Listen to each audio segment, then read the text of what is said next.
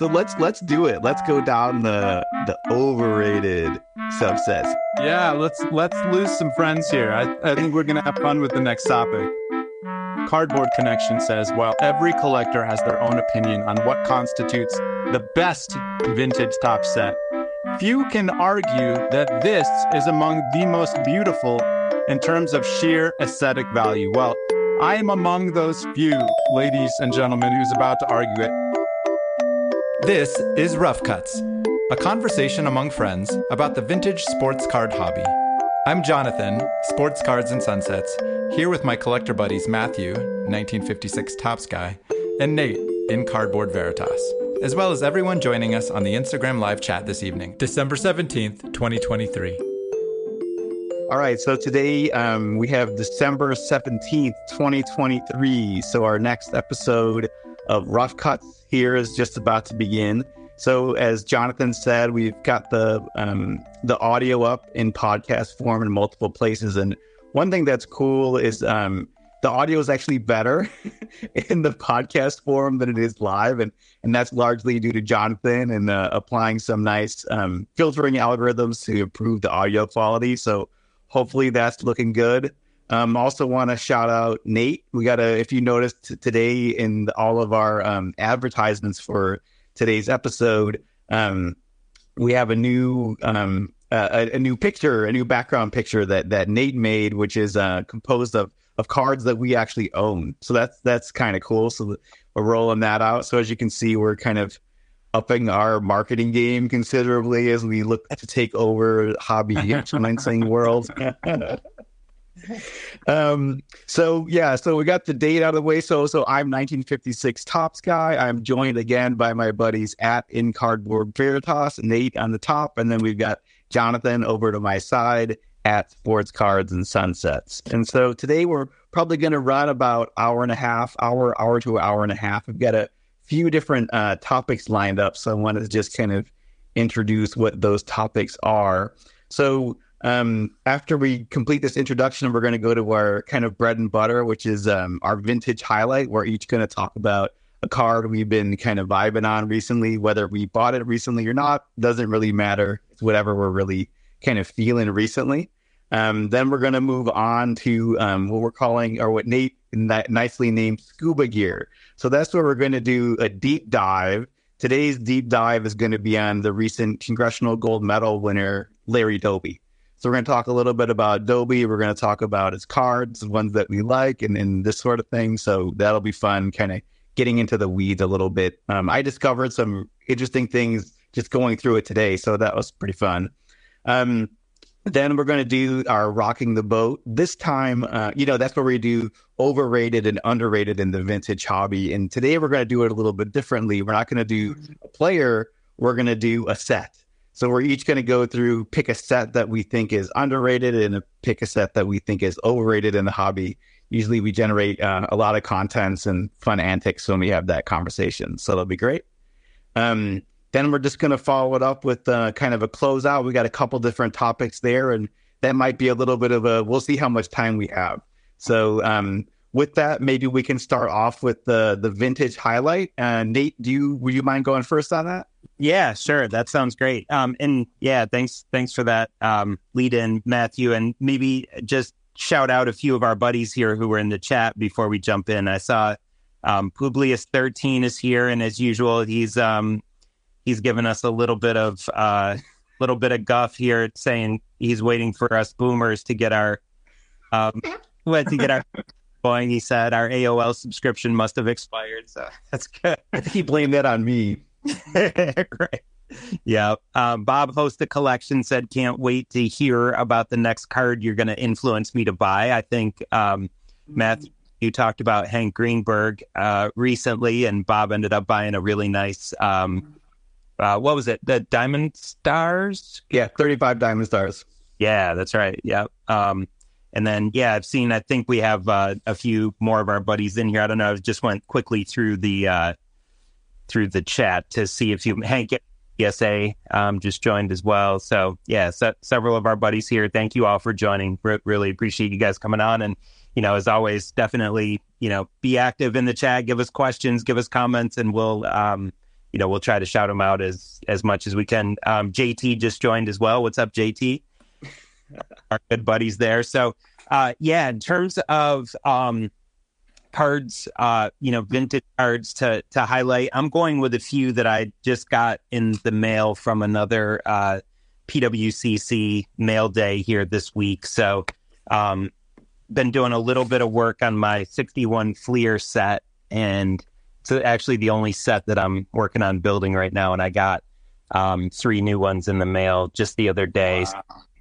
Yeah, a couple nice ones. It's kind of mid-grade set. I'm mostly like kind of 4s to 6s, a couple 7s mixed in. I have a couple cards signed mixed in. It's kind of an eclectic set that I'm building. The koozie is actually an upgrade over one of the first cards that I got from this set. It was a 5, but it wasn't a very nice copy. So I'm going to be putting this 4.5 in. So yeah, I'm showing, for folks that can't see, I have a Wayne Embry PSA 4, a Bob Cousy PSA 4.5, and a Jack Twyman In Action PSA 4. And those are all from the 1961 Fleer set, which I've been working on, and I'm probably about 40% of the way through. Some people would probably build that set in about a week and a half, but here or so. And then here's the kind of card that I've had out on my desk a lot this week. So this is the 1952 Burke Ross Jackie Robinson. And when this one popped up on eBay, was it Matthew? Did you point this one out? Yeah, I thought so. Given our group so many assists, if I don't know who turned me on to a card at a certain point, I just assume it's you. But I was pretty sure this one was actually you. So this card is one that I know, you guys helped me look for at the National, and is a really tough one to find, both centered and registered. So to find it as a PSA 2 in really, really nice condition, it's got a couple of light creases on it, but you can see the front here. They're pretty tough to see. There's one main one that it's really pretty much just visible from the back. So it's a really nice copy, good color, good reg, good centering, kind of exactly what we look for in those low grade cards. And most of them that look like this that I've seen sell in the last couple of years have had price tags around $5,000, $6,000, $7,000. So to find this one for a fraction of that was a really nice addition to the Jackie grouping. Stunning for a 2, Nate. Absolutely stunning for a 2. Yeah, thank you. I looked at a couple of those in Chicago, and they were all really faded. And that one just has really nice contrast. What a cool card. Yeah, I mean, Jackie didn't have nearly enough cards to satisfy us collectors, but that is a beauty. That's awesome. Nate, are you doing the registry on the 61 Fleer? I am not. No, I have not started doing that. I probably should. It's a good idea. I have not done anything with the registry previously, but it might be a fun way to do it. And I am trying to do them all in PSA, so it would be viable. That's something I'll probably need to look into. Good idea. Right. Yeah, I think it's kind of fun. It's got its pluses and minuses, right? Like, I kind of like take offense to my cards like being graded just by their grades, right? That's kind of the whole point of like eye appeal. But right. It's kind of cool just to like see what other people have and this kind of thing. So in that sense, I think it's fun. Yeah. And what have you done it with, Matthew? Okay, so I've done it with 56 Topps Hall of Famers and Ernie Banks like basic run. So those are the 2. And I think my ranking on both of those is like in the mid 20s or something like that. Right. Yeah. I've dabbled as well. The first one I completed was my Don Mossy run, which was you guys. It's my Instagram profile pic, so I'm a Mossy collector. But he only has, I think it's 11 cards, and they're cheap. So I just decided I'm going to get them all on PSA 8+, and now I can boast the third best Don Mossy collection globally, ladies and gentlemen. So that was fun enough that I'm working on a few others too. I feel like, Jonathan, that should be like on your shirt at next year's National. Somehow that needs to be like, you should be at the PSA award ceremony for that. It's a flex for sure. All right, should I go? Yeah, Jonathan, you want to go? Yeah, I'm gonna flash a couple of raw cards. Most of the graded cards I've been buying lately have been going to my PWCC vault, where Nate just got a shipment from. So that I have to wait, 3 months to get those without the higher fulfillment fee. But the raw cards I buy come right to my home, which is fun. And as you guys know, I'm working on several different pages of my raw binder where I have to curate the top 9 card of whatever the theme the page is. And one of mine is the 61 Fleer as well. So this one I just got this week. This is the Hal Greer. He's a Hall of Fame rookie. And if you read about this guy, he was a monster. And I found a really nice centered, bright color Greer rookie for my binder. So I decided that was going to be one of the 9, just given it's a Hall of Fame rookie. And I don't want to have, more like really valuable cards in the binder pages, like a Wilt rookie or a Jerry West rookie. So I thought that was a great one for the binder. It has a very small little wrinkle in it. It would probably grade at 3, but it's pretty nice, right? Color is amazing on that. Yeah. And I like the photograph of him. It's got the bright red background. And I'll show you one more. So I'm also working on a 1950 Bowman baseball page. These are the really little, almost square-shaped cards. And this, I think, is the best rookie in the set. It's a set that doesn't have a Hall of Fame rookie, but I'm showing the Don Newcomb. And it's just, I found a pretty nicely centered one. It's got one of those tape marks on the back here.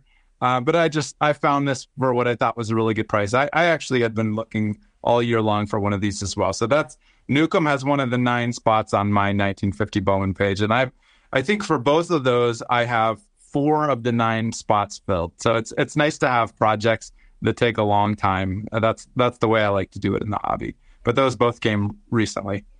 Those are fun ones, man. Yeah, the Newcomb I really like that card. That's one where it kind of looks like he has a halo, right? The way the color emanates from his head, which is really neat. I think one of the better looking cards. There are a lot of great looking cards from that set, but that one's right up there. And then Hal Greer, I enjoyed hearing his name, and I was watching a Philadelphia Eagles game a couple weeks ago, and they referenced Hal Greer. Someone playing for the Eagles had just surpassed the record for most games played for the Eagles. I think it was one of their linebackers, maybe. I'm not even really sure. But they talked about Hal Greer. We're then talking about all the Philly franchises, and it was Hal Greer for the Philly basketball team. I probably wasn't, I don't know if he ever played for the 76ers. It was probably the Warriors at the time, but it was cool to hear him get a shout out at that point. And that's a great looking card. Tremendous player, certainly. Yeah, super. One of those early, like, super intimidating pitchers, right? Like, you think about, like, when I think about intimidating pitchers, I think of Newcomb, I think of Gibson, I think of Dave Stewart. Those are the ones I always think of as, like, just guys that you gotta have some cojones to step into the box against those guys. You look up his career accomplishments, and he must have been close to making the Hall. I mean, he some of what he did in his career is pretty impressive. And I'd really enjoyed listening to him. He's had a few guest appearances on the Black Diamonds podcast, which, Matthew, you introduced me to. And I just love hearing Newcomb's old stories from back in the day. Great guy and amazing player. Yeah, and I like that trio, Matthew. That's a good call with 3 really intimidating guys, for sure. No one else is jumping immediately to mind for me as if you're a lefty, I sure wouldn't have wanted to step in against Randy Johnson. I feel like... I was going to put, for me, Gibson and Randy Johnson are the 2 most intimidating pitchers ever, probably. But Dave Stewart, the way he'd pull that hat down and just scowl in at the plate, like he was a tough dude. Yeah, I think I remember this awesome. I think so. Dave Stewart told this awesome story on the Black Diamonds podcast, which is like, I think when he made his first All-Star team, Bob Gibson told him, like, when you go in a locker room, don't talk to anybody. Like, none of those guys are your friends. Like, as soon as you leave that, so he's like sitting there in the corner and, like, I guess, like, in the locker room, like, before the All-Star game, he's like sulking in the corner and people are like, what is wrong with you? And he was like, I think later he was like, Gibson told me to do it. Took it to heart. It was awesome. So awesome. So I think I'll jump in here if you guys are good with that. So my first vintage pickup that I'm really excited about is the shirt, this jersey I'm wearing. So this is like one of the coolest things I've purchased in a long time. So this is So Mitchell and Ness, like that's a company, they make like these they make reproductions of old jerseys, and I've been waiting. This is a 1987 road jersey for the Cubs, Andre Dawson, in my size. They don't make it anymore. So when I found it on eBay, I like, jumped on it right away, and I feel like I'm just wearing it like all the time. So this is definitely one of the things I'll be wearing when I go to card shows is this Andre Dawson jersey. It's so much fun. Speaking of intimidating guys, yeah, but you might have people giving you a little wider berth wearing that jersey. If you, That's this thing is sweet, man. It's really cool. I love the colors too. When I first saw it on you, like, is my guy wearing a Bills jersey for me? Because those, we had a big win over the Cowboys today. I was like, man, that's some pretty good colors. But no, this guy's Cubbies all the way. Yeah, that's awesome. For people out there, I think these jerseys are pretty expensive, brand new, but you can find them on eBay for reasonable prices. So I feel like this is like a tip of the iceberg thing. Who knows what else I'm going to find? But it's so cool because like these are the colors, and this is the style that I remember so much as a kid, especially when I was first collecting cards. So super jazzed about this vintage pickup in some sense. My other one is this guy here. So last week I showed my like 56 Topps early win. So I'm not just collecting the big cards, but lately I've been feeling this Jackie Robinson rookie. I got it maybe a month or two ago. I got it from Card Games. Those are some like flipper guys on Instagram. And this is like a card that I've talked a lot about how, like, this is not my favorite Jackie Robinson card, but gosh dang it, it's so important. It's so freaking important to the hobby. And it's just like, I felt like I was like not having one and walking around as like a vintage collector, just like, it just didn't sit right with me. And so I've been kind of like biding my time to try to find the right one. And this one popped up. It does have like, you can't probably see it in the video here, but there's a little, there's a crease that's kind of cutting across right around through his hat a little bit, but these are the things that you learn to love over time. And, I think the centering is so nice, and so important for me on this card was registration. And this one it's not like, perfect. You can see there's a little bit of a gap between like the little line in his shoulder, but I mean, it's really good. It's really, really good. And for the grade, I was like, this is the one for me. And I mean, also, the other thing is that, it's just so dang important, right? And you just read the back of it and it tells you, first Negro player in modern organized baseball. I mean, you got to have this card, right? I mean, you just have to. So I've been really feeling this one lately, and I think that like, it all, like, oftentimes you talk about vintage cards coming back to Mickey Mantle, but, I think that, of certainly like greater stature for many different reasons is Jackie Robinson, especially when viewed through the modern lens. And so I'm just super honored and happy to have this one in the PC. And, that's the one I'm feeling right now. Man, that's a showstopper. We could just end this right now. That's on first topic. That's a heck of a 2. And Wax Ripper in the comments said he just picked up a 1. Congrats on getting one. I have not yet had one of those in my personal collection, but hope to someday. Matthew, is it right that you traded a Jackie rookie away to Ash when you picked up your mantle, and then inside of a year you ended up buying one back? Is that how it went? You got it. So, this is the second one I've owned. The first one, I actually bought it from Luke, who I saw him in the chat. I don't know if he's still in here, but Bleecker Street Cards, he bought, I'll take a few minutes to tell the story because it's such a cool card. So, this woman who's like an antique buyer in Indianapolis, like bought like this like owl alarm clock, and with it came this like little box, and she said there's a few cards in it. And so this lady buys this owl clock and this box, and she opens it up, and there's a freaking 1948 Leaf Jackie Robinson in there that she took to Baseball Card Exchange in Indianapolis, and they made like a cool reel about it. Came back a 1.5. Luke bought it from her. I bought it from Luke, but then I ended up, in my my need to kind of grab a bunch of cards to get that mantle, that Jackie ended up in the deal to Ash. And I think he sold it like right away. I remember seeing it on Facebook and congratulating the person who won it because it was a really nice 1.5. I never knew that was yours. That video of that woman, you can find it on YouTube. I've watched that video, and I didn't realize that was Luke's card and then your card.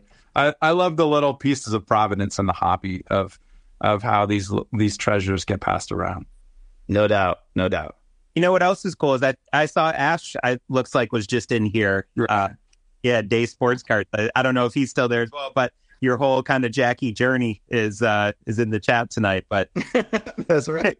Small world. Yeah, really. That's great, man. And I know that's a card. It kind of took a little while for you to sort of really get comfortable having and pursuing. And yeah, I think aesthetically it wasn't an immediately attractive card to you, but it's cool to hear the story in terms of how you're thinking about it has continued to evolve. And certainly we all have that with cards that, either we love and then for whatever reason, come to appreciate a little less, or I'd say more commonly the evolution you've had with that card, which is for whatever reason, it doesn't hit us quite right initially, but then over time, for whatever reasons, and the reasons are plentiful with that card, we come to appreciate it and enjoy it more and more over time. So that's cool to hear how that's happened for you with that one. And that's one of my favorite cards. So that makes me even to hear it.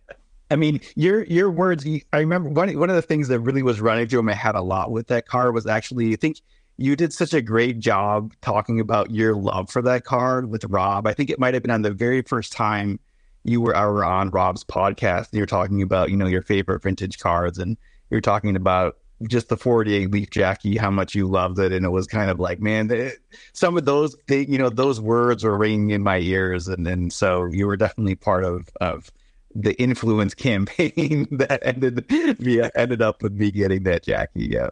Nice, man. That's awesome. Yeah. And we use that with each other sometimes. It's kind of like lowercase influencer, right? We influence each other, I think, in good ways to expand our collecting horizons and, hopefully deepen our appreciation for certain cards. And I know we've all done that for each other a lot. And there are several folks in the chat here tonight with us who have done it as well.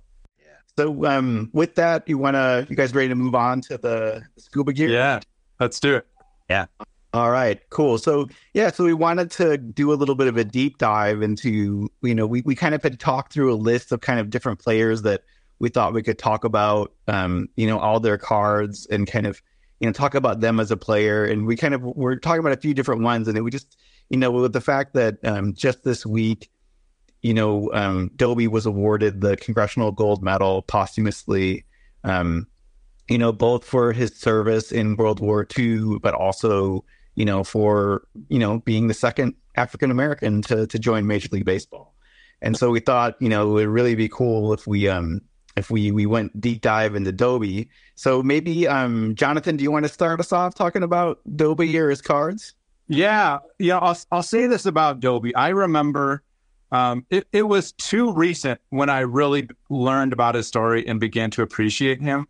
But one thing that stands out to me is if you think about baseball in 1947, the National League and the American League were very much two completely different leagues. And they met in the World Series once a year, right? And Doby, he joined the major leagues, I think, 3 months after Jackie. And so it's just, we don't celebrate him enough. It's really cool that on his, what would have been his 100th birthday, he was given this award. I have a few Doby cards in my collection. I think, his rookie card is in the iconic 1948 Leaf set, and I'm not sure any of us have that card. I'm going to share just my best Doby card. I have a few others in his lineup, but this is one that I just love. So it's from the 1951 Bowman set. This is a PSA 7. It's as sharp as could be. It's a little off north-south, but it's just a really cool card of this guy at bat. And, you can learn so much about baseball players by just reading the backs of the cards. And when this is just 1951, so he had been in the league 3 or 4 years. And in the prior year, he had batted .326, 25 home runs, 102 RBIs. And I think he might have been the first African-American also to win the World Series. He was certainly the first to hit a home run and I believe it was his second year in the big leagues that the Cleveland Indians won the World Series. So, I mean, this guy was a monster of a player. Certainly went through the same things that Jackie went through in the American League when he was going around, being a change agent and also just a heck of a ball player. So this is one in the PC. I have, of course, the 57. I'm working on that complete set. The 53 Bowman Color as well is a really cool card, but this is one of my favorite Dobies, certainly. Ah, that's cool. What do you want to add on to that, Nate? Yeah, I love that card. That's actually one that I have as well. I'll show here. I don't have a ton of signage, but I do have this one in a ballpoint. It has the dreaded trading card up top that hopefully I can get fixed at some point instead of saying 51 Bowman. So hopefully it's an actual real 51 Bowman. I don't think that's a card that's been faked too much.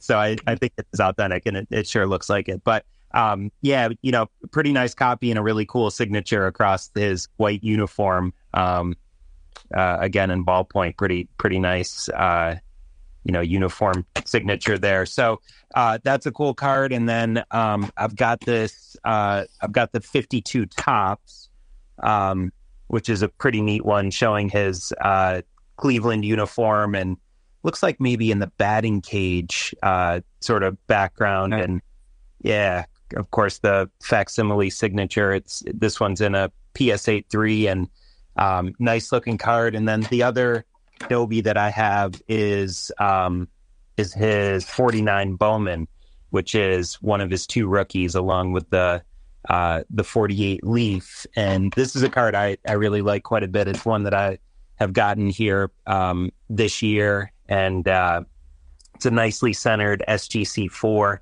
And I think a really good looking card. I kind of like it aesthetically a little better than the 48 Leaf among his two rookie cards.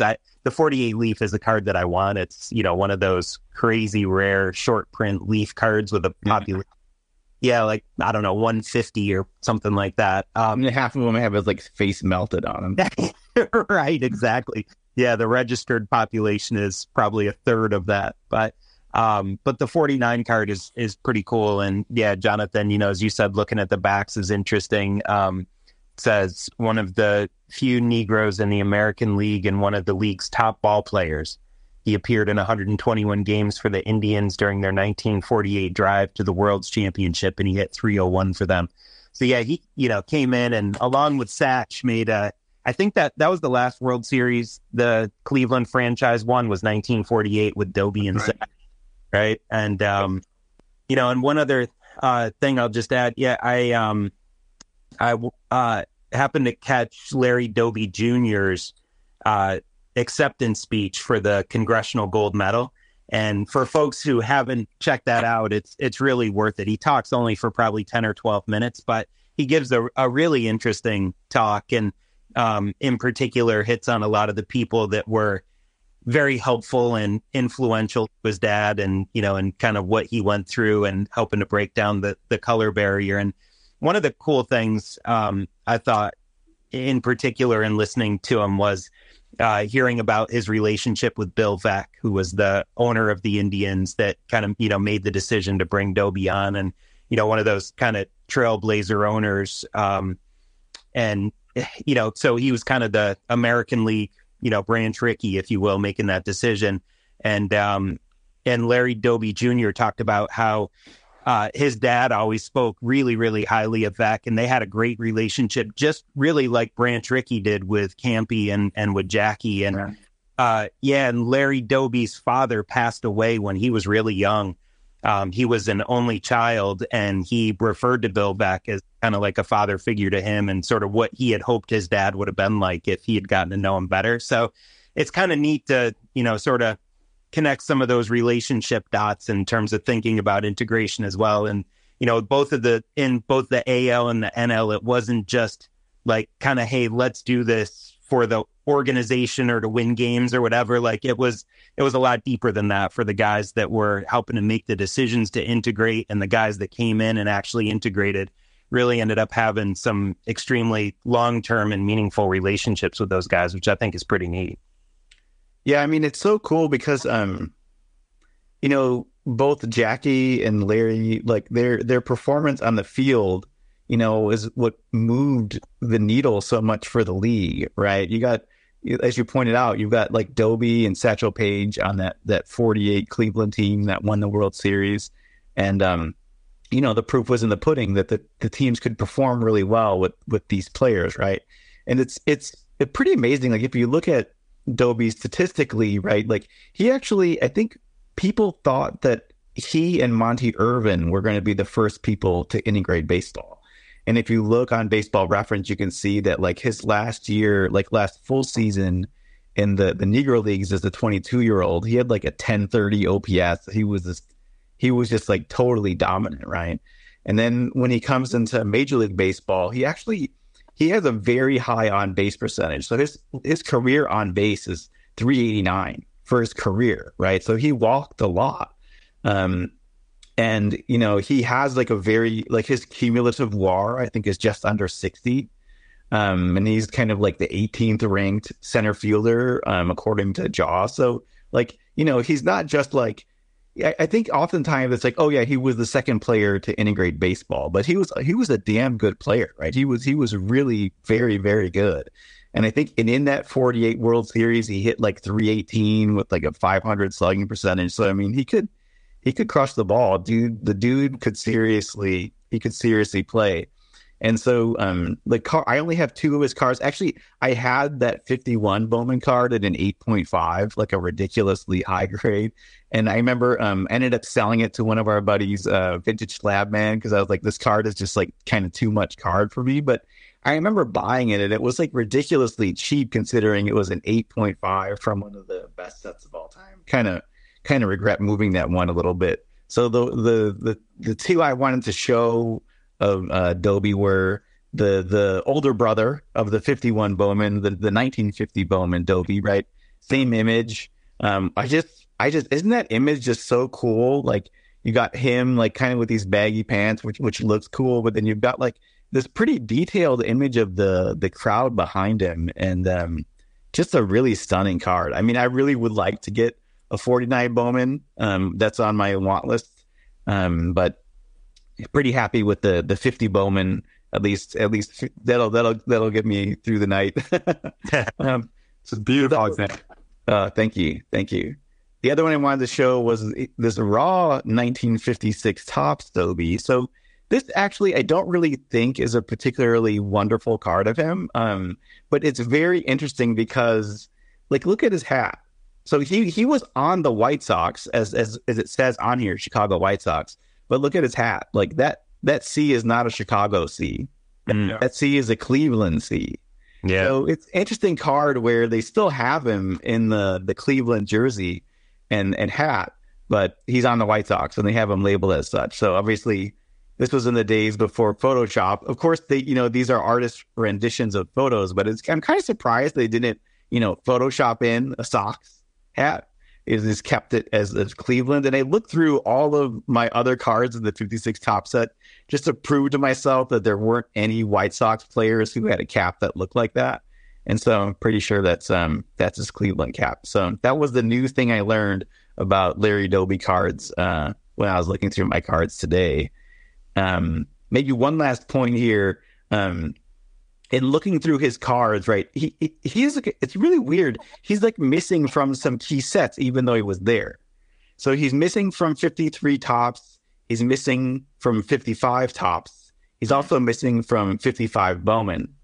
The 53 and 54 Bowman Larry Doby cards are both really, really nice looking cards. Yeah. The Bowman in 53 is a Bowman color, like it's got him kind of at the edge of the dugout, like looking up. It's just like, man, I got to get that one. That was the one when I was looking today. I was like, man, I got to up my Doby game here. I don't have that one, and that's a real nice looking card for sure. Yeah. I also have the 49 Bowman on my want list as well. That's a beautiful card, and I've come to appreciate that set more and more. I wanted to share something from the comments. Let's spread a little knowledge we're getting from the community. So Nate earlier shared a signed Doby card, a 51 Bowman that said trading card on the PSA slab. And Luke, Bleecker Street Cards, says that should be a sign that it's authentic. Otherwise they would put reprint card on the slab. And then our buddy JT, July Tango Whiskey, said sometimes it also says just card, which can be a reprint as well. So good news for you, Nate, that it said trading cards, which it certainly looked authentic to me. Right, for sure, yeah. And Luke is certainly a very good authority on, signed vintage. He's our leading authority, I think. And and I know JT has a lot of experience. And we were just talking with JT about that very issue just tonight. So totally interesting. I think he was looking at a Pete Rose, right? Yeah. It's, to dig into the point just for a minute further, it's, I think, a little, I don't know, I need to learn a little bit more about it, but it's surprising to me that PSA is not more specific when they come across a card that it seems like they should, for every card that they grade, indicate whether it's authentic or not, right? Say if it's a reprint, or say if it's, what set it's from. If you're going to authenticate the auto as well, I think would be most collectors' preference. Like, there shouldn't be a grading option that's that cheap that they don't at least authenticate. Yeah, it shouldn't be an upcharge to say what card it is if they're already theoretically validating the authenticity of the card by saying trading card. Just put it on the slab. Right. It's weird though too, because I have a 1974 Laughlin old time Black Stars of oh god, the name escapes me. Cool Papa. Yeah, Cool Papa Bell. So I have a Cool Papa Bell signed card from that set. It's clearly from that set, and the slab on that one just says card. It just says card. It doesn't say trading card. It just says card. Mm-hmm.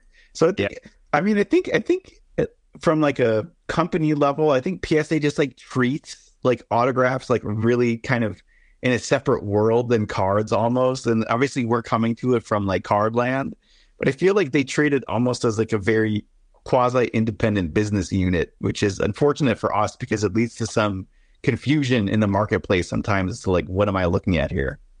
Yeah. Right. Yeah.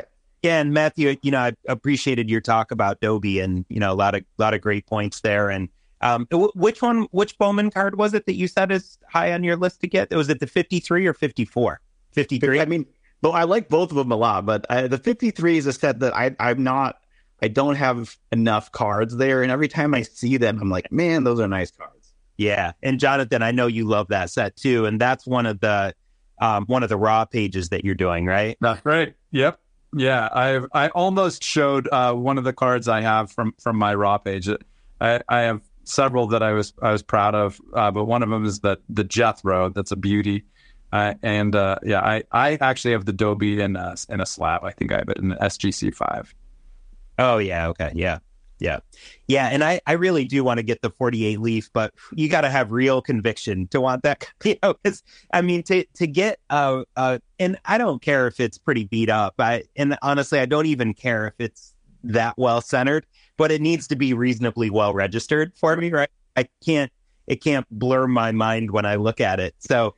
And to do that, it's a pretty substantial investment because that card is just so rare. So I know that that's a card eventually that'll end up in my collection, but it's going to have to be the right card when I have the right conviction and the right budget for it. Yeah, our buddy Jared, what is it? Is it Pretty Good Sports Cards? Yeah, he has one. He has a 48 leaf Dobie, and actually. I saw, and his is well registered. I actually saw one on Net 54 just the other day. I think it's a PSA 4 well registered. I think it's like $5,000, which seemed like expensive, but not that expensive, considering that it's like 4 is pretty high grade and with good registration. I was like, Yeah, when you said that, I expected you were going to say a bigger number than 5. Right? Yeah. Right. Well, that's great stuff, and I'm glad Matthew is a great idea to dig in on Dobie right at this time. And I can't mention this, but he got the Congressional Gold Medal on the day that was his 100th birthday, which is pretty neat. I think it was also right around the 20th anniversary of when he passed away. He died at 80 years old. And I just pulled up here on the Congressional Gold Medal. It says. It's an award bestowed by the United States Congress. It's the highest civilian award in the United States alongside the Presidential Medal of Freedom. The gold medal seeks to impart the highest expression of national appreciation for distinguished achievements and contributions by individuals or institutions. So a pretty high honor he got the other day. Yeah. I guess one more thing I wanted to add, and then that I read today, which was pretty interesting, was that, because he was in the service, right? He was in World War II. And, as many like baseball players during that time, he played baseball, like when he was in the armed forces. And I think I remember reading that, like, I think a white player who was on the Washington Senators, like, played against him in those, like, military games. And he's like, man, this Toby guy is good. And he wrote, like, a letter to the Washington Senators ownership and was like, you guys really consider, like, getting this guy. He's a very, very good player, right? And I feel like it's interesting to think about the role that World War II played on the integration of baseball, right? It was a really significant factor in the sense that you had a lot of, the statement was that, we've got people that are willing to die for the country, but we're not willing to, like, put them in a Major League Baseball game. Like, does that make sense? Right? It's interesting to think about it from that perspective. Great point. Yeah. All right. You guys want to move on to the next thing? Yeah, let's lose some friends here. I think we're going to have fun with the next topic. Yeah, we always have a great time with this one. So we're going to do the rocking the boat topic. Nate, do you want to lead us off here? Yeah, sure. That sounds good. I think I've gotten some of the most blowback for for the overrated segments. So yeah, is it okay if we start with underrated? Go around and do that one first. Yeah, let's do that. I think that's what we've done. So I'm actually going to continue with a card that I just showed and a couple more cards and talk about that set a little bit. So I'm going with the 1949 Bowman set as an underrated one from my perspective. And so I've got the Dobie that I'm still showing. I've also gotten my Jackie Robinson and Satchel Paige that set.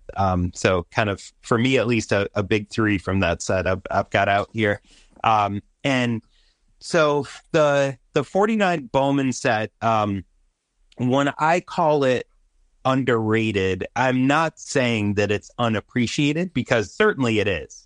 I think, most vintage collectors hold the set in pretty high regard, and, a lot of people collect it, and many collect it, pretty energetically. But I do still feel like it is a bit underappreciated, and that, to me, it feels like a set that should be mentioned, if not in the same breath as 48 Leaf and 52 Tops and some of these other, really, really upper echelon vintage sets, then, boy, it should be knocking on the door of those sets. And in particular, 48 Leaf, which was issued right around the same time, I think within months of each other. And, I say 48 Leaf, but certainly there's, a lot of talk about, is it 48 or is it 49? And I think the best information is that it was actually issued early in 1949. And I think most people pretty commonly refer to it as 48, 49 Leaf. And Bowman was issued, I think, just after that, just a couple months later in 49. So they were right around the same time. And, I feel like in terms of kind of talk that those sets get, in particular, like comparing those two, 48 Leaf gets so much love. And there's maybe no bigger, I feel like I can speak to this because there's no bigger fan of 48 Leaf than me. Like, I love that set, but I feel like 49 Bowman gets overlooked a little bit. Cards are beautiful. The cards are really interesting. The set is a little bit bigger. One of the cool things that the Leaf set has is the short prints, which are really, really rare and fun to chase. But 49 Bowman also has the high numbers. The set has 240 cards, and it's numbers 145 to 240 that are the high numbers that are, certainly nowhere near as rare as the Leaf cards, but maybe more similar to like the high numbers from 52 Tops, where it's, maybe kind of roughly half or 2/3 of, sort of the normal number. Like, the Dobie, for example, the total PSA pop on the 49 Bowman Dobie is only about 600. Again, that's a pretty small number for an important post-war card. The Satch is about 1,000, and the Jackie is about 1,800. So the Satch is also a high number.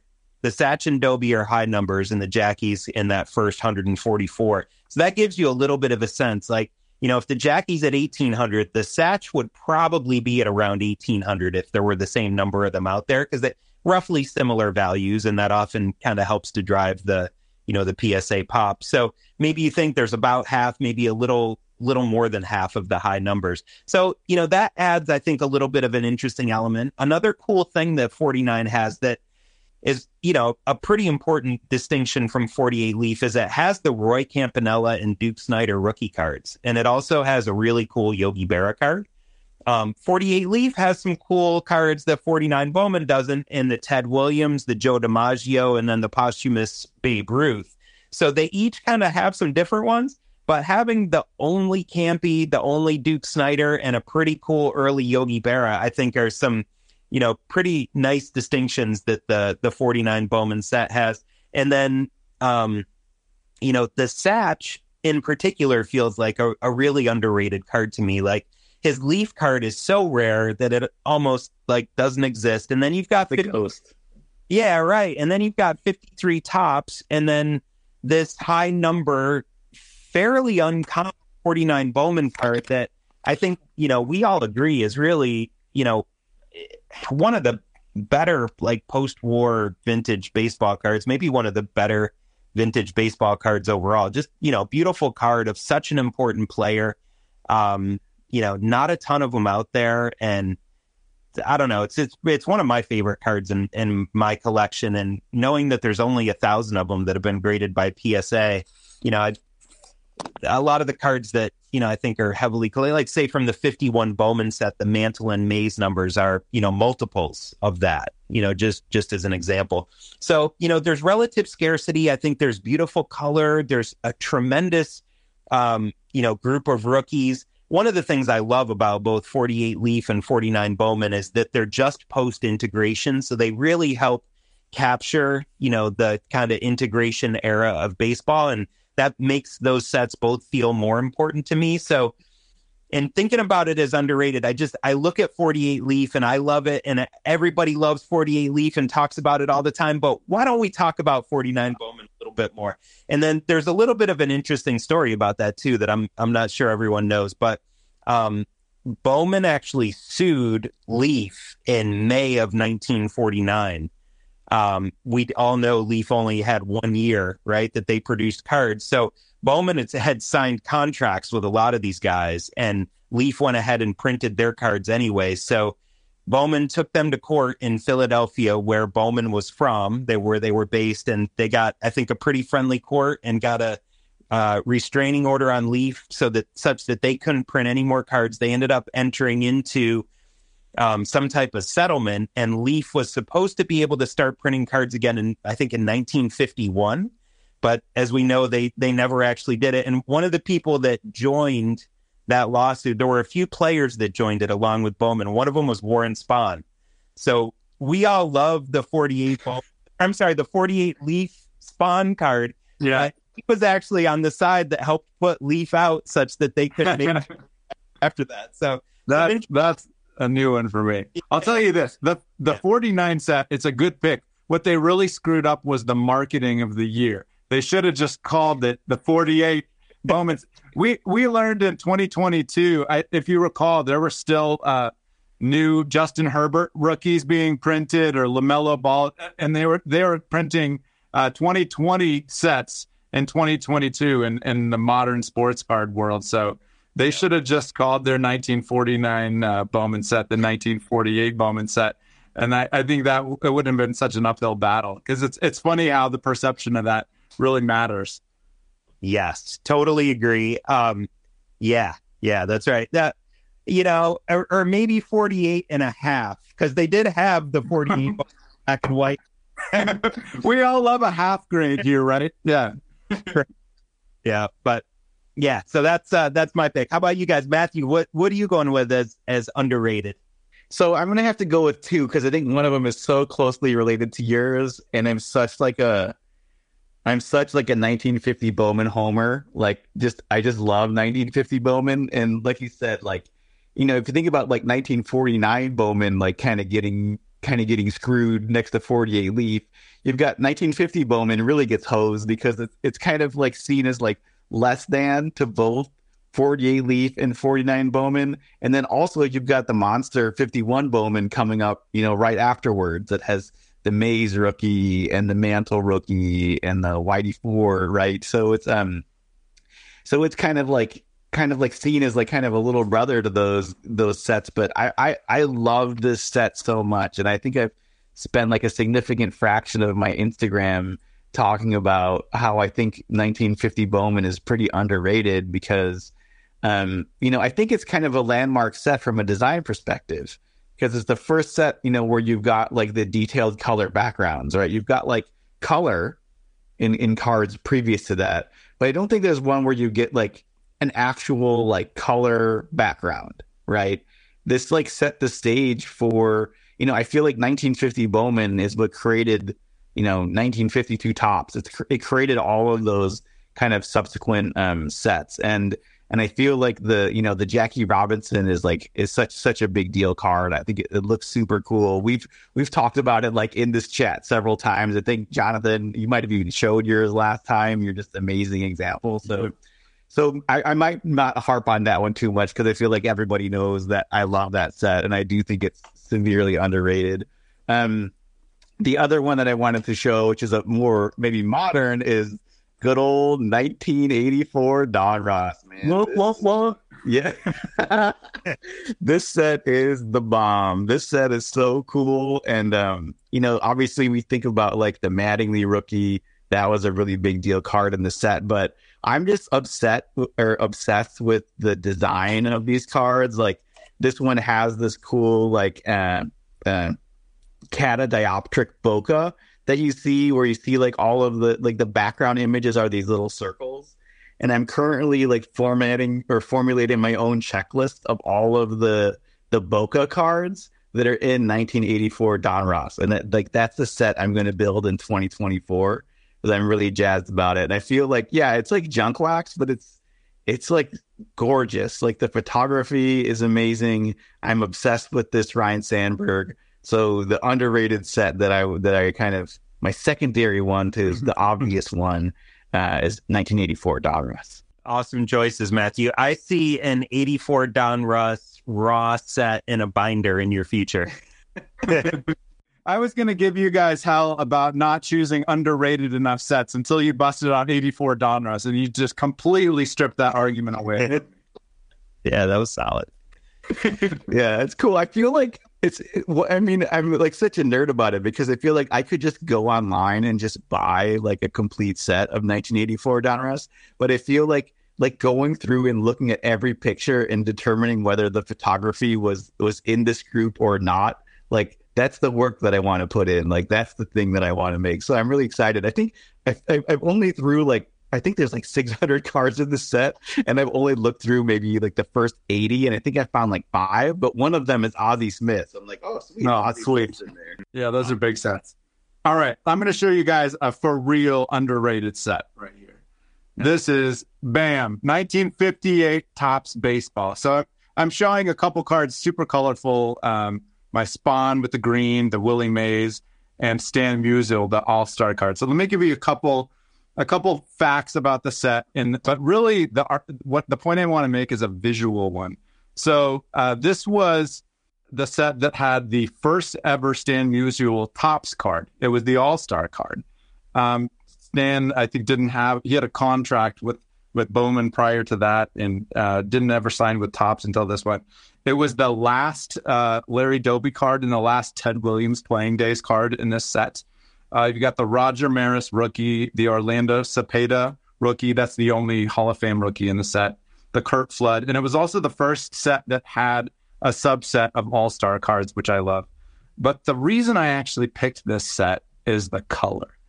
And you guys, so we were looking earlier at 61 Fleer basketball, and that's a great example of a design motif in cards where they take a photograph and they die cut around it and put this different bold, colorful backgrounds. And this is something that was done a lot in hockey cards by Topps and Parkhurst. It was done a lot in basketball card sets through the 70s, done a lot in football cards. There's a lot of great football sets that have those really bright backgrounds. I believe, and tell me if I'm wrong, guys, or anyone in the chat, but I believe 58 Topps baseball is the only major Topps baseball set where they did this really bright die-cut backgrounds around the photographs. Every other set, 59, they had photographs with backgrounds and then kind of a colorful border. And I just love the look of these cards. You got Mantle with the orange. You've got the Koufax with the yellow background. So they've got these beautiful colored variations. And I think it's such a beautiful set for that reason. And also just some really underrated cards in it. So that's my pick for underrated. I love that choice, Jonathan. I think, being kind of vintage card nerds, like we're always talking about color, right? And we just love those cards with like the strong color background. And 58 Bowman or 58 Topps was like, you can maybe make an argument that it's 59, but it's really 58 is the one that evokes those older cards the best, right? I always think about the 58 Banks. That's one of my favorite Ernie Banks cards. That, we love the yellow card, and that's one of them. I love that choice. Great. I love that one. What do you think, Nate? Yeah, I do as well. That's really kind of the last year that I really sort of enjoy and kind of aggressively collect, and it's, because I think we see, and we've talked about it some, we see the populations of the cards really start to kind of shoot up, around 57, 58. So you got a lot of them. And Jonathan, I know you've talked about, like, you walk around the shows and you see a lot of these, you starting in kind of 57, 58, 59, you start to see a lot of them. And I think that's maybe why it gets overlooked a little bit, because they are a little more common, but that set has so much going for it, including just the beauty of it. And I actually have a fun connection with that set because, I did a little bit of vintage collecting when I was a kid, collecting in the 80s with my dad. And one of the, probably, if we had a vintage project, it was trying to assemble all the Hall of Fame All-Star cards from the 58 set. So, the red backgrounds for the AL cards and the light blue backgrounds for the NL cards. And so I still have a couple pages, loose, ungraded raw pages of cards from the All-Star cards from that set. So I still love pulling those out and looking at them. And that's part of what makes that set kind of, particularly special for me. So I think it's a great choice. Speaking of the All-Stars, the mantle with the red and the stars, that's a lot of folks. That's one of the first mantles they go for because it's such a pretty card. They go pretty cheap. I think, Nate, you have that one signed, don't you? I do, yeah. And in part because of the connection to collecting as a kid. And yeah, like that was one of the most special cards to me as a kid, was that 58 All-Star mantle. And I know our friend Vintage Slab Man feels, Steve feels the same way. And that's always been a special card for him. And it's one, it's cool for younger or newer collectors because it's older. It's a 50s mantle. It's a great looking card, right? With the stars and the red background and the full swinging pose. Matthew would go well, with the 50 Jackie and the Babe, right? That yeah. And it's inexpensive, right? Because, the pops are a little bit higher. It's an all-star card. So it's super accessible, but just a great looking card that's fairly early mantle. So for many of us, that's kind of where we start. Yeah. And from the comments, one more, TJ Online mentioned that you mentioned the 58 Brooks Robinson. I almost showed that one. I pulled up 3 cards. If I picked a fourth, it would be that. I shared it in a prior episode, but we fondly refer to it as the fart face Robinson. But I love that card. It's such a funny image they picked of him. They've also got a lot of agreement in the chat about the 58 All-Star cards. So you got Bubba and Papa's cards. He says, totally agree. I'm committed. I just committed to procuring all the 58 All-Star cards. Bob Hosta collection 58 All-Star subset is so gorgeous for the price. Got a lot of people. That's so it seems like an opinion that is strongly held within the folks in the chat. They're loving that. Well, I'm confident I will lose the chat when I share my overrated opinions. That's the point. If you do it properly, Jonathan. Yeah. Lose. Yeah. So let's do it. Let's go down the overrated subset. So you guys want me to lead off on this one? I can lead off. Hit it. Yeah. All right. So I don't know if this one's going to be too offensive. We'll see. There's some people who hold this set in high regard. I don't like it very much. 1968 top. So JT might come back for us. We've already took a big dump on Nolan Ryan. Obviously, 1968 Topps is most famous for the Nolan Ryan rookie and the Johnny Bench rookie. But I don't know, man. This set, it just does not do it for me. I actually really love 67. I really love 67. I think it looks awesome. I think 69 is pretty good. Not as good as 67, but man, I think 68 is a big whiff for me. I just I'm not a huge fan of like this random dotted brown wood border. It just looks kind of sad. Like when you think about, like, it feels like when people take a crap on like the 1960s and 1970s as a decade, and they think about like badly colored station wagons and stuff. I feel like this card evokes that feeling in me. It's just like, and the other thing too, obviously, is like both the Ryan rookie and the Bench rookie are, they're the rookies where they're sharing the card with somebody else.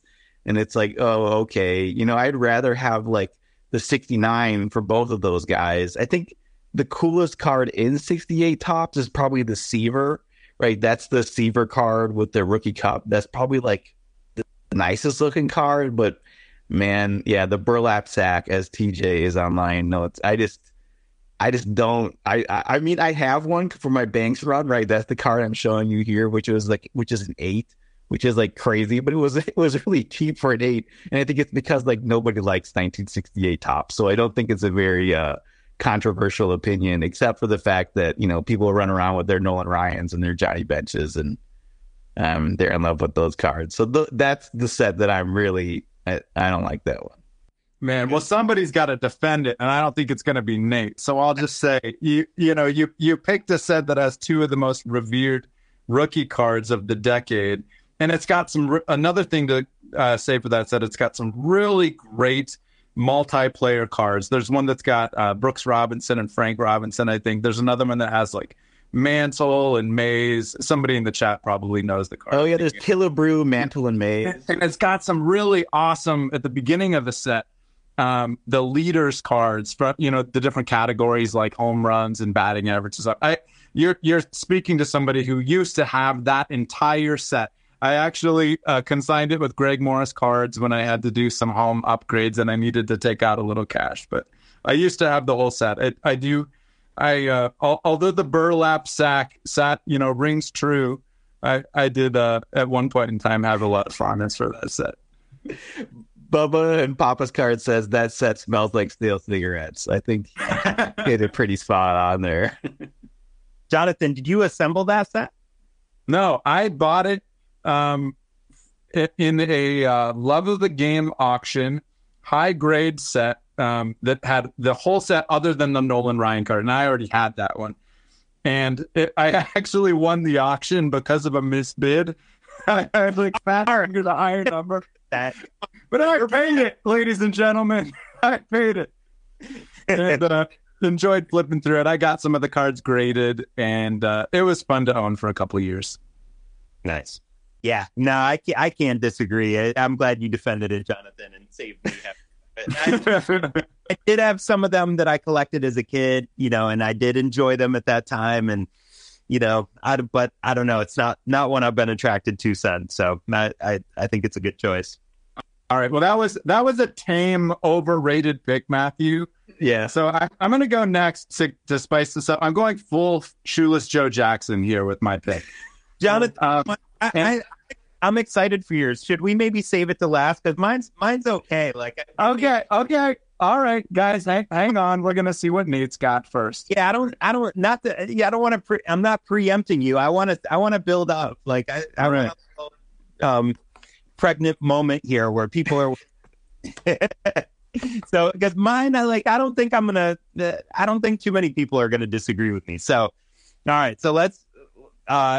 I picked the 1940 play ball set.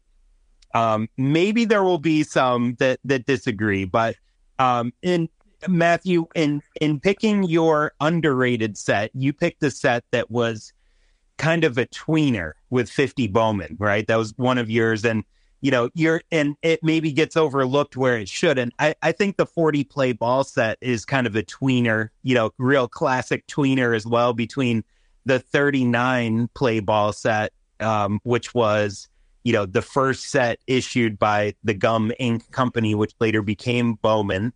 And, pretty interesting set. People might like it or dislike it, but it had some great rookies and, pretty cool black and white photography and, really kind of basic, but like kind of pretty design and its simplicity. And then the 41 play ball set, which, has the, a card that we all love and one of the great vintage cards, and the 41 Joe DiMaggio. The 39, has the Ted Williams rookie. And then in between is the black and white 1940 play ball set, which, I don't think really has any distinguished rookie cards. It has a double border design around the black and white photos, and that combined with a banner at the bottom that kind of makes it feel sort of busy to me and kind of distracts from the black and white photo. Like, if I'm going to go black and white, I'm going with the 39 play ball set, which Absolutely. is, to me, like a beautiful photo that's nicely framed and just a great classic looking card. And if I'm going with something that with a little more kind of pizzazz and interest on it, I'm taking 41 play ball over 40 all day. But then the thing that's interesting is when you look at the prices, like, there's not huge differences between these sets. Certainly if you look at 40 and 41 Joe D, the 41's a lot more expensive because it's such a classic. The 39 play ball Ted Williams is a lot more expensive than the 40 because it's the rookie.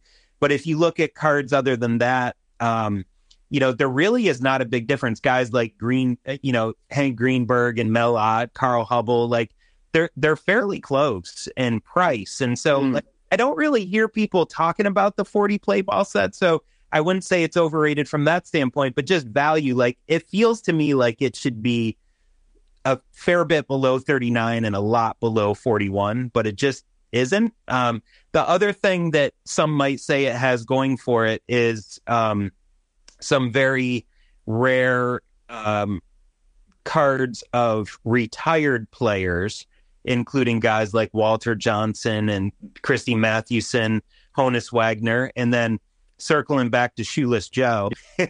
That's the best known one. And, that to me may be the most overrated card in the hobby, because now you're combining one of my overrated players with an overrated and there's like 400 of those in the PSA pop. So it's pretty rare, but not like crazy rare. And that sells for a massive price, which, I just, if there's any card that I'm absolutely certain I won't buy in 2024, it's probably that one.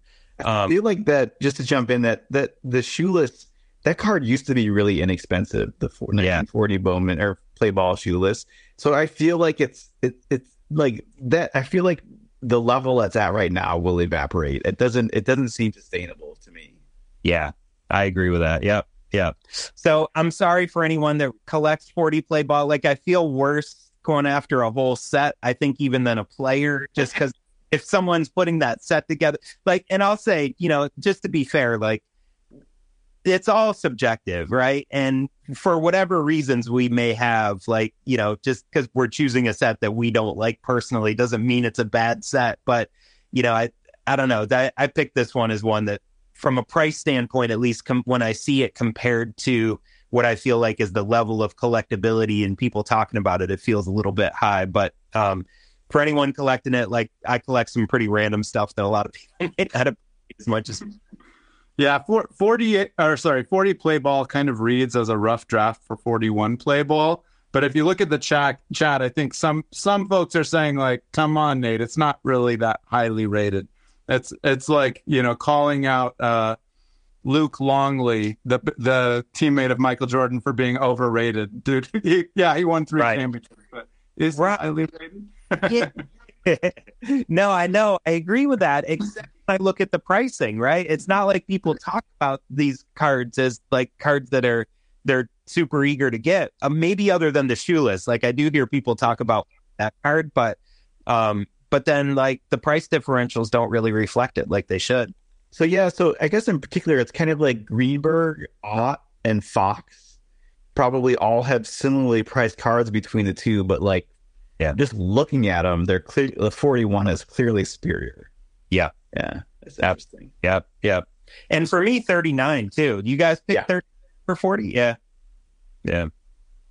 I like the really simple black and white of 39. I really like. One of the cards I need to get back is the Joe DiMaggio from 39. Even though it kind of looks like he's in jail a little bit. Like I just love the way that it looks. It's so like just a classy color, classy picture. Yeah. All right, Jonathan, let's have it. All right.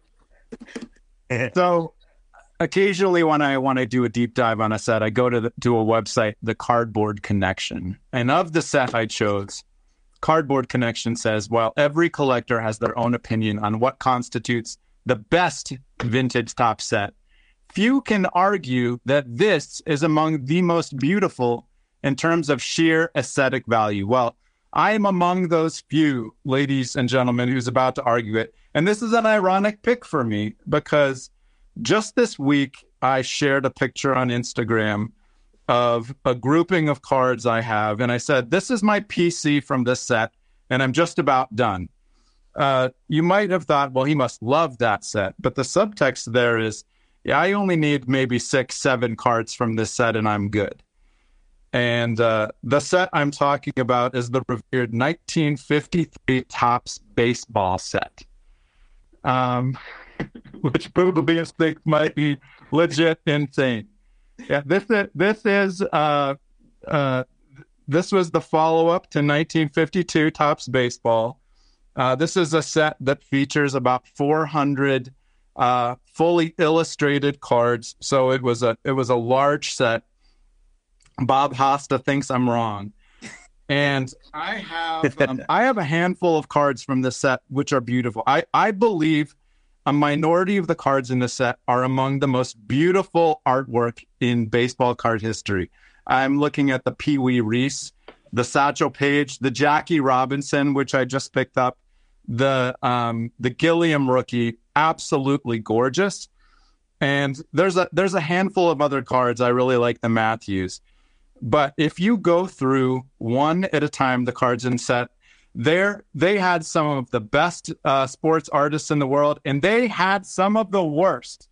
I present you, so I'm going to go through a few of the cards that I think are just such bad artwork, I can't even stomach them. The Early Win. Look at the shading on the guy's jaw. The Whitey Ford. He has demon eyes. Demon eyes. It's terrible.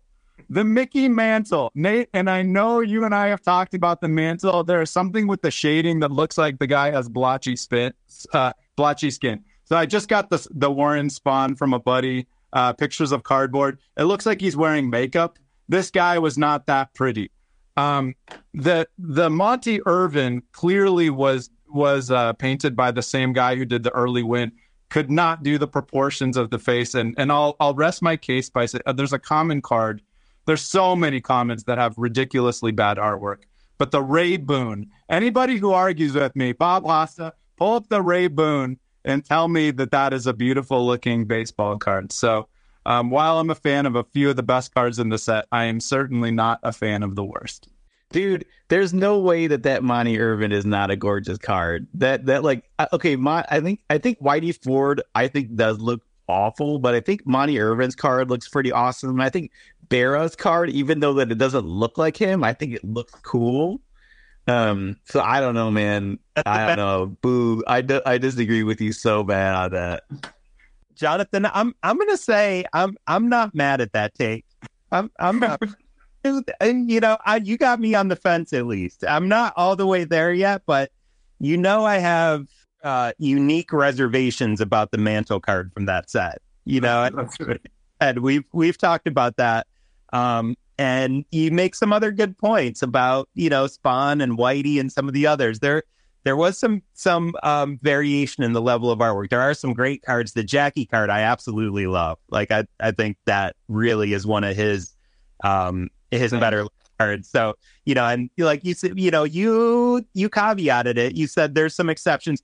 The Willie Mays card is one that, and Matthew, we've talked about your evolution tonight on a card with the 48 Jackie. I'm kind of in the process of having that with the Maze. Initially, I didn't love it. It didn't really look like him that much to me.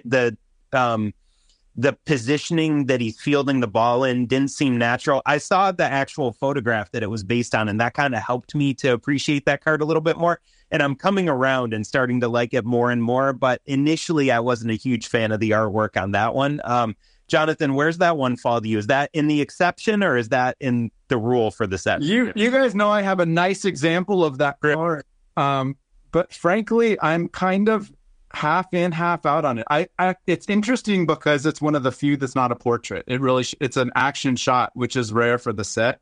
But I don't love the artwork on that one either. And one thing more I'll say is if you look at sets that are all artwork, like 1950 Bowman, 51, 52, 52 Topps for the most part, there's a uniformity, even 33 Gaudy, certainly 48 Leaf. But this 53 set, again, look at it, and you can tell which cards got the top-level artist and which ones got the dunces. And there's some of the comments that are really laughable. Yeah. Well, I like your take. Nothing else for the boldness of it. You've planted a seed in my mind. I'm going to spend some more time looking through some other of the cards, but it's a good bold take, man. I was just going to say, before anyone DMs me, you've got to look at the Ray Boone and then come defend the set. So okay, I'm going to go through card by card and like assess this thing because I'm just not feeling it, man. I think okay. So yeah, the artwork is definitely funky on some people's faces for sure. But look at the rest of the design, like the big red or black name box at the bottom. I mean, the design is wrong. Just wrong. I like the design, but man, there's something about the face that strikes me as mildly important to the overall artwork. Particularly when it represents like 3/4 of the surface area. Right? But Matt, thank you for representing like 95% of the hobby and defending that. Yeah. Yeah. We all agree there are a lot of great cards from the set, but Jonathan, I think you do make an interesting point about some of them for sure. I'll rest it there. I don't know if you mentioned this, but also, what's the best rookie in the 53 set? Like a lot of people I chose to go down the rant of the artwork itself, but I could have made the point that interestingly it doesn't have a Hall of Fame rookie. The two best rookies are that I think the Jim Gilliam, which I just picked up and I love that card. He's a great player to learn about. And the Haddix, Harvey Haddix was a great pitcher, some World Series exploits. It's got this beautiful green background, and it's one of the cards I think is really nice to look at. It's a short print, high number. So those for me are the two best rookies in the set. Got it.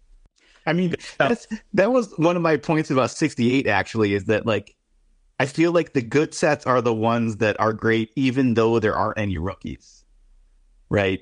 That's, for me, that's like 1950 Bowman, that's 1956 Topps, and it's the exact opposite of 1968 Topps. Like, 1968 Topps is garbage, and there happen to be, like, two rookies in it. Right, it's like the other side of the world, from at least my point of view. But I did I think the poster boy for like 1953 Topps is kind of funky. Is the Whitey Ford for sure? Right. Well, I'm glad you acknowledged the demon eyes. Matthew, you have so much disdain for 68 Topps, you had to double back at it again. Yeah, exactly. I was like, there's one more point I didn't make. Let me go back and stop on it again. Right. All right. So you guys ready to kind of close this thing out? We got 5 minutes to the hour and a half. Yeah, let's do it. From our IT shenanigans. Okay. So one thing we wanted to talk about in the closeout here maybe was card trees. I think I wanted to talk a little bit about card trees, right? We're almost, 1 week away from Christmas. You're seeing a lot of card trees get posted on social media, right? It seems to me that some people don't know what the shape of a Christmas tree is. Based on some of the shapes that I've seen, they don't understand that there's like a triangle, and then underneath the triangle is like a line, like that's a tree. But I will say that I love card trees. Such a big fan of them, and I've spent like an inordinate amount of time thinking about what should be on my tree and how they should be organized. And at least for me, that it is a cool way to kind of close out the year and to think about. We've talked a lot about how fun it is to kind of like pick out a subset of your cards that kind of make sense somehow. And right, some people might just take like, my 15 favorite cards and make them into a tree or something like that. But at least for me, I view it as an opportunity to like really overanalyze. Okay, what should be in this row of the tree? What should be in this row of the tree? And I think I'm going to roll mine out tomorrow. I'm really excited about it. But I don't know, what are your guys' thoughts? Are you guys doing card trees this year or no?